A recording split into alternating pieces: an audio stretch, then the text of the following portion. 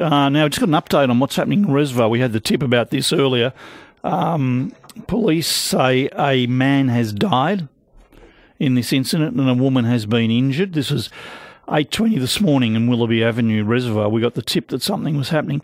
A man died at the scene. Woman's gone to hospital. Police are trying to establish whether another man is inside the property. Homicide squad is in charge of that, and until they ascertain whether there's somebody else inside or not, I would suggest that the SOG will be involved as well. We keep an eye on that.